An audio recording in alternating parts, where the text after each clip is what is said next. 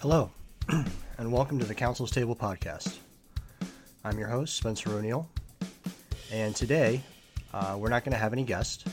We're going to do something a little bit different than what we've done in the past. Today, I would like to spend some time discussing sort of the anatomy and, well, not anatomy, but the psychology of a guilty plea. You know, one of the things about being a defense attorney is that it's many times in the best interest of your client to enter a plea and to take a deal. A lot of what our job is going out and negotiating. In fact, it's a majority of our job. In the criminal justice system, I believe it's 98 or 99% of cases are resolved in some sort of a plea at the time of the resolution. Meaning that, the other very small amount of cases that resolve end up resolving with a trial. And trials are what we spend most of our time talking about, and as an attorney, it's what, honestly, we get most excited about. Anybody that tells you that they became a defense attorney to go out and plea people to a case, well, I don't really know what to say about that. I would just say that's not the reason that I got into it. I became a defense attorney because I wanted to try cases. I wanted to be a trial attorney. I wanted to go into a courtroom and fight for my clients. And I wanted to go and, express their viewpoints and fight for their liberty. Liberty that, was taken from them or is about to be taken from them if they're found to be guilty at that trial. Today I decided that I wanted to speak on guilty pleas because there was a very specific circumstance that occurred. I was set to have a trial that started today, and the trial ended up not happening. Now, here, sitting in retrospect, what I would say is that I believe that my client taking the plea saved a very large portion of his life. And that once the plea was done, there was an extreme feeling of relief. And it wasn't relief because I didn't have to go and do a job. In fact, going to trial is part of the job that I like the most. So doing the job is not the issue. The reason that there was relief is because, I've been representing this person for about 12 months now. And over 12 months, you get to know people. People don't do this job because they don't care about people. In fact, they do this job generally because they care about people greatly. And that was how I felt. I felt as though I cared about this person greatly. And the fact that he finally came to the realization that this was his best option probably saved him 10 to 15 years in prison. Now, to tell you up front, he did receive a prison sentence. He received a prison sentence of 5.5 years. And that sounds terrible. It sounds terrible to think that someone would be going to prison for 5.5 years and you would feel relieved about it. However, and I'll lay the circumstances out, I won't name the person, but I will lay some of the circumstances out. But when you hear the circumstances, I believe that you'll probably come to an agreement with me that this was his best option. His best option is his best way to go forward. And I'm hoping that for some of you that think that attorneys just want people to plea for whatever personal reasons that they want them to plea, you'll hear this circumstance and this story and come to the realization that sometimes entering the plea when someone tells you to do so, if you're being advised by an attorney, they're not doing this because they're lazy or they don't want to do it. They're doing it because, they genuinely believe it's in your best interest, as it was in this case. So, to lay some backstory, so my client was arrested last summer of 2022. And he was arrested for allegedly selling fentanyl and selling what they call is a cathinone, It's the technical name for the chemical is dimethylpentylone. This one was, but it's a cathinone, which is sort of similar to like an MDMA or a Molly. Some of you may know those words. And when the case first came out, he was offered, I believe, 44 months to resolve his case. And that was offered because of the nature of the chemicals that were allowed to be sold, and something called a score sheet and his criminal history. Now, a score sheet, for those that don't know, in the state of Florida at least, when you are alleged to have committed a crime and the state of Florida is prosecuting you, they do, at least in felony court, they do what's called a score sheet, and they take your prior criminal history, they take the charges that you're facing currently, they take if it's a violation of probation, or if you've disappeared from probation and done what they called absconding. They look to see if there's victim, and if there's a victim, if there's injury, and if there's injury, what kind of injury, and they would put a certain number of points to what type of injury it is, and they add all these things up and they get a score essentially. And then they take that score and they minus 28, and then they times it by 0.75 for whatever reason, and they come up with a number. And if the number is over 12, then that means that you score mandatory prison, because you go to prison when you are sentenced to anything more than a year. If you are sentenced to anything more than a year in jail, then you would go to a prison sentence and you would be sent to the Department of Corrections. So if you score above 12 after that math equation is done, where you minus 20, you add all the points up, minus 28 and times it by 0.75, then each one of those points counts for a month. And if you're over 12, then you're over 12 months. Even if it's 12.5, that's 12 and a half months. And you would have a minimum sentence, so it sets a floor at that 12 and a half, hypothetically, if that was what your score was. In his circumstance, his score was greater than that. It was close to what his original offer was, and he elected not to take his original plea deal. The side of the story that I got from him was that he didn't do it, and that he doesn't sell fentanyl, and that this was obviously a mistake, and he wanted to go forward with his case. Now, in his circumstance, he is in a case that is a confidential informant case. Now, a confidential informant is a person that will go out and work, essentially, is what they call it, for a sheriff's office or a narcotics unit or a police department, or whomever it is that they are working for. And they're doing that generally in order to work off a charge or a sentence in which they've accrued on their own. So in a confidential informant case, you're generally dealing with a person that's got a criminal case that they're facing. They've got a pressure to try to perform so they can get rid of their own charges. And the general way that you look at these cases is you look towards their incentives, and then you try to figure out how you can make an argument that they're not trustworthy and that what they're saying isn't true. So in this circumstance, we had the confidential informant disclosed. And one of the things to know about whether the confidential informant is disclosed or not is because they're confidential, you don't generally find those things out. You don't find out their identities. And you don't find those out unless you demand to know them and you enforce your constitutional rights and your right to discovery. So in this circumstance, we did that. Now, one thing that may be interesting for some people to learn is that there is no requirement that the state give a plea offer. They don't have to give anybody a plea offer. There's no requirement that it be done. There's a general practice in doing so because, like I stated earlier, so many cases are resolved with a plea. It's either 98 or 99%. It's extremely high. So plea offers are done and negotiations are a large part of the job.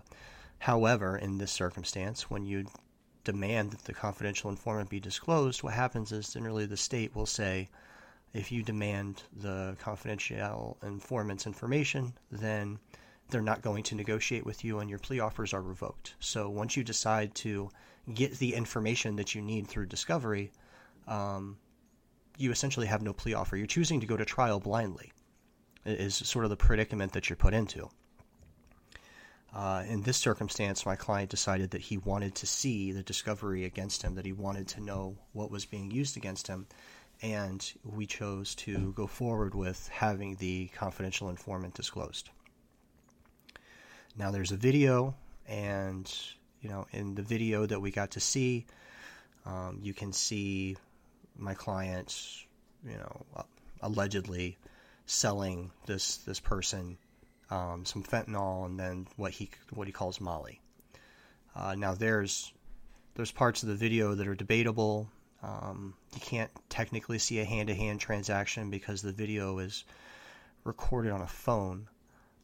So you the confidential informant kind of sets it down next to their leg, and all you can see is their leg, but you can see some things. And you can hear what's being said, and there's some very damning statements in the video. Now, what happened after that was that my client wrote a letter to the state attorney, and he did so without my sort of knowledge. He just did so on his own, explaining his situation and trying to see if he could get his case dismissed on his own.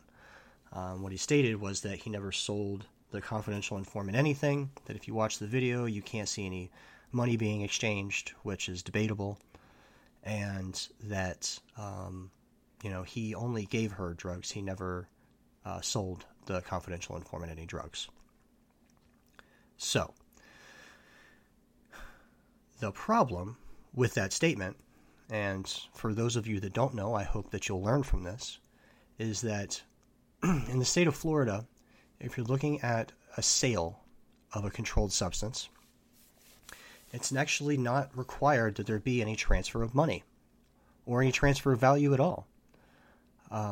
You can deliver said drug to a person, and it's the same as if they were to sell it to them. This was difficult for my client to understand. There were lots of statements that were made as far as, I didn't get any money, I just gave it to them.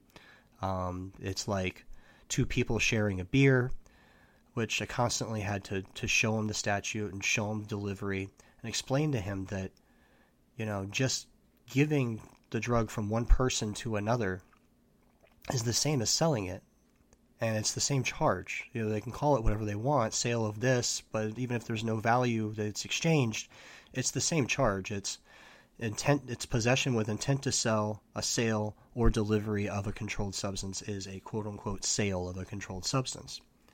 The state attorney essentially had in their hands what amounted to a signed confession to the charges.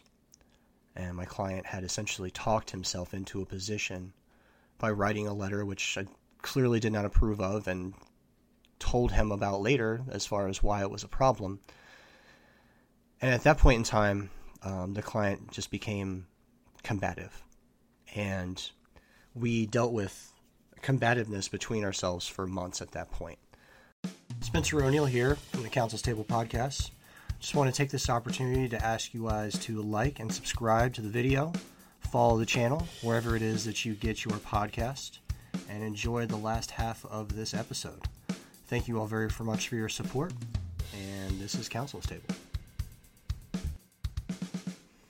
So at this point, I've got a combative client who's unwilling to listen to what the statute says in relation to what the allegations against him are. And all I can do is continue to look at the case to try to figure out if there's a way to make an argument either against one or both of the charges. And, over time, we came up with an argument where we could try to make against one of the counts. But the other one, we really didn't have much of an argument because that was what he had admitted to providing to the confidential informant. Essentially, in the letter, he stated that he did not sell one of the substances, that he doesn't sell or distribute or have anything to do with one of the substances, but that his friend had come over and he had given the other substance to that person because it was a friendly gesture and that there was no sale. And that essentially is what I stated was the admission. It's the signed confession, essentially, because he signed the document and mailed it to the state attorney from the jail. So, this is an unsolicited statement. It's not something that was asked of from him. And, as stated, there's not much you can really do about that at that point except try to figure out if there's something in what he said happened that I can work with. Because here's the other part. When you send a letter to the state attorney, you are essentially telling them what your defense is. One of the main things about defending cases is that the element of surprise is extremely important. You don't want to run around and tell the state or the judge or anybody what your defense is if you intend to try a case. You want to keep that tight to the chest. There is no benefit in letting anybody know what it is that you're trying to do, no matter how much you think there is. If you have no intention of trying the case and you want to negotiate the case out, then yeah, you might lay it out for the state and explain to them what their problems are and then try to negotiate from a position of strength as opposed to negotiating from a position of weakness where you don't have an argument to make. However, if you're dead set on going to trial and you are you're saying I did not do this, then there's no benefit to letting them know anything. And you can't talk your way out of a charge generally. It's not going to happen.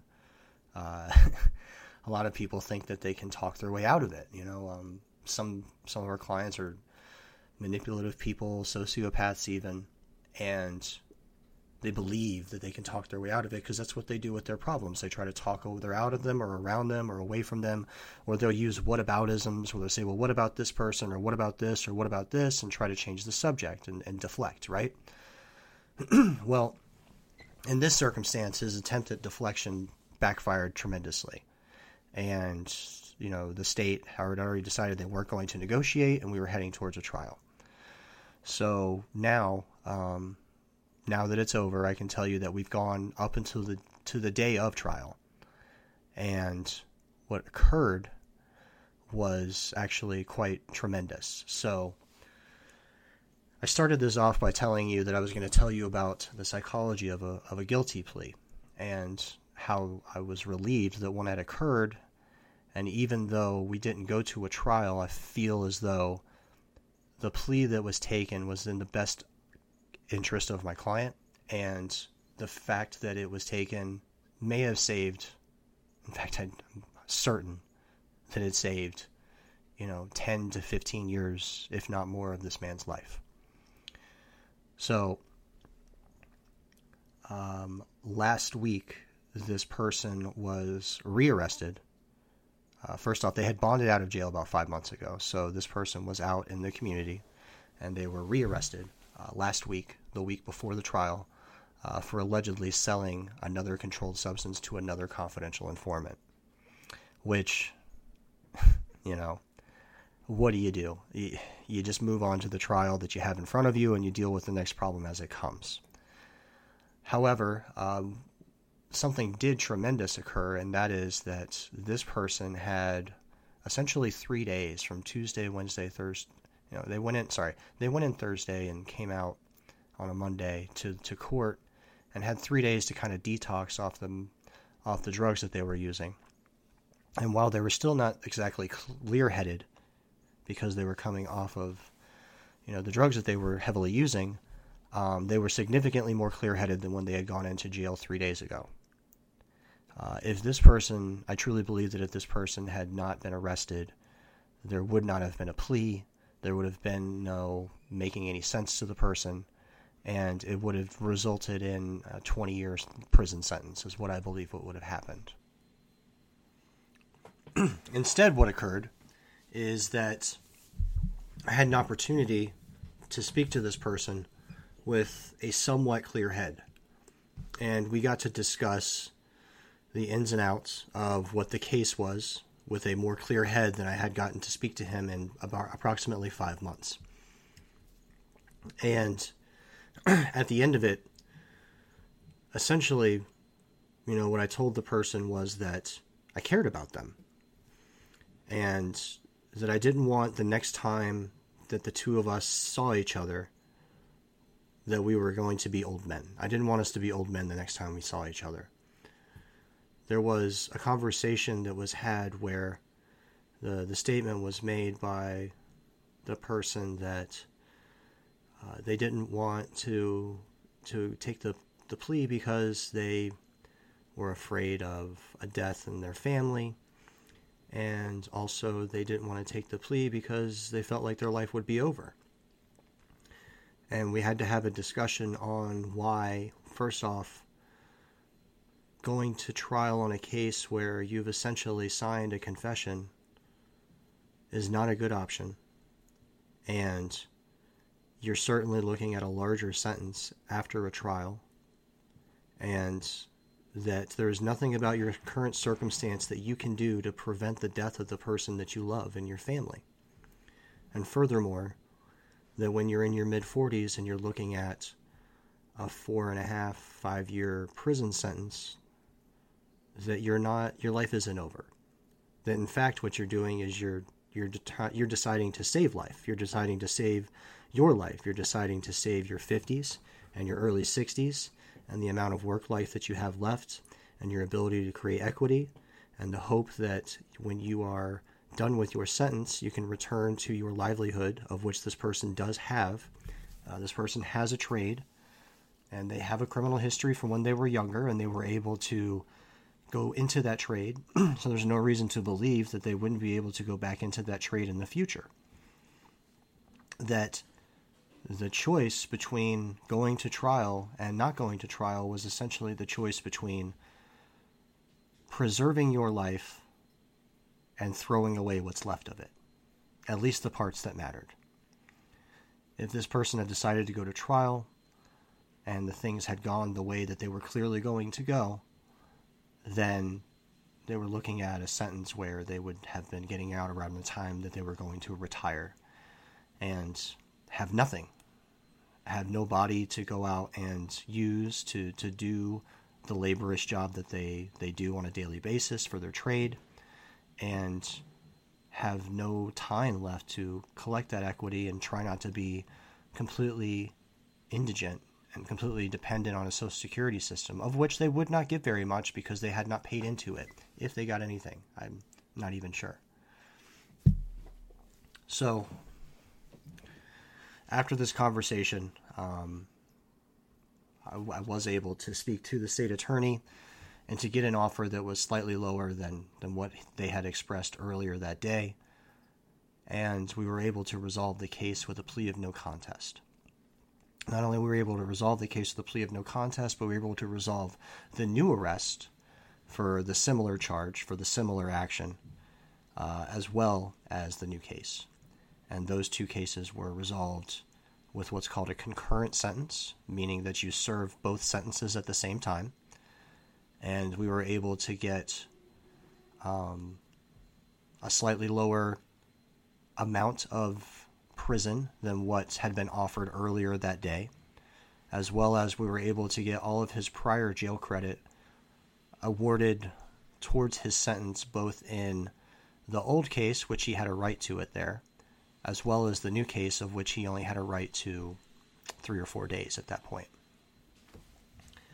So, at the end of it, I'm not sure how he felt, but I can tell you that as his attorney, I felt extremely relieved, and I felt as though I had saved this man 10 years, if not plus, in prison, that I had saved him his ability to possibly have a future, and that my speaking to him on a level that was personal, on a level that had to do with love, on a level that had to deal with reality, was able to break through and save this man a terrible, terrible fate that he was inflicting honestly upon himself.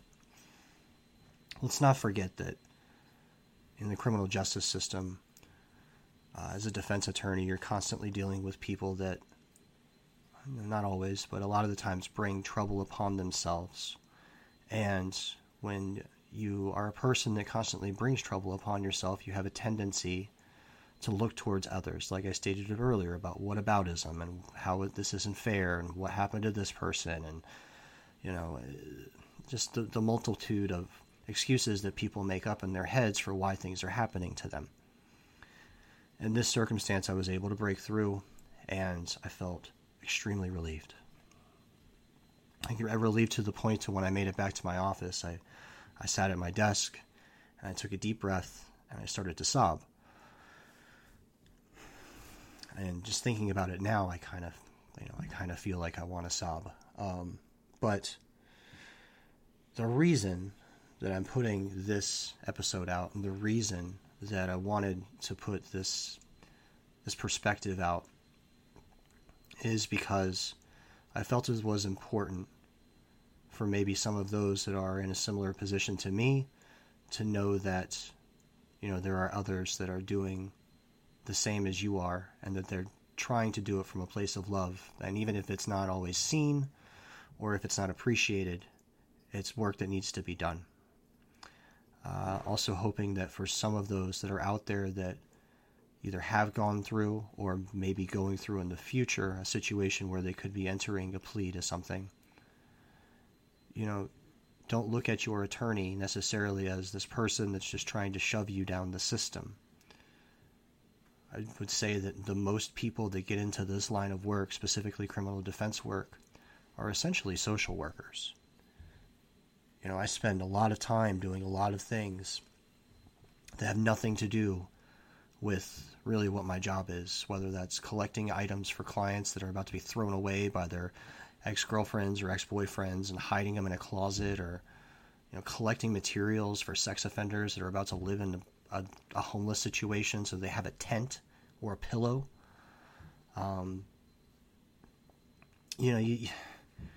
You'd be surprised to see the number of things and the types of things that criminal defense attorneys do for people that are destitute and desperate.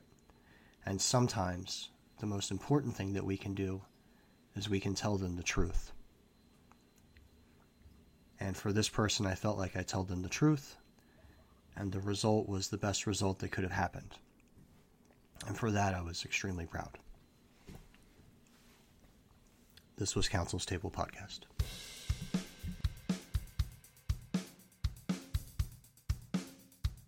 It is Spencer O'Neill, your host of the Counsel's Table Podcast. Thank you all for listening. I know that we didn't have any guests this week, and it was just me talking.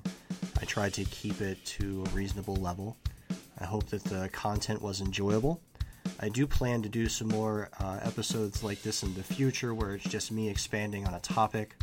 It may not be a personal subject like it was today, although I expect in the future you will hear more personal subjects like this.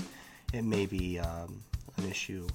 I expect to do an episode in the future concerning the current status of medicinal cannabis in the state of Florida, and the do's and don'ts and the mistakes that people make when looking at what they can and cannot do with their medicinal cards. So look out for that episode.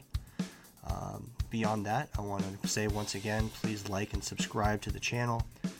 Please follow the podcast wherever it is that you get this podcast. And thank you for listening. This was the Counsel's Table Podcast.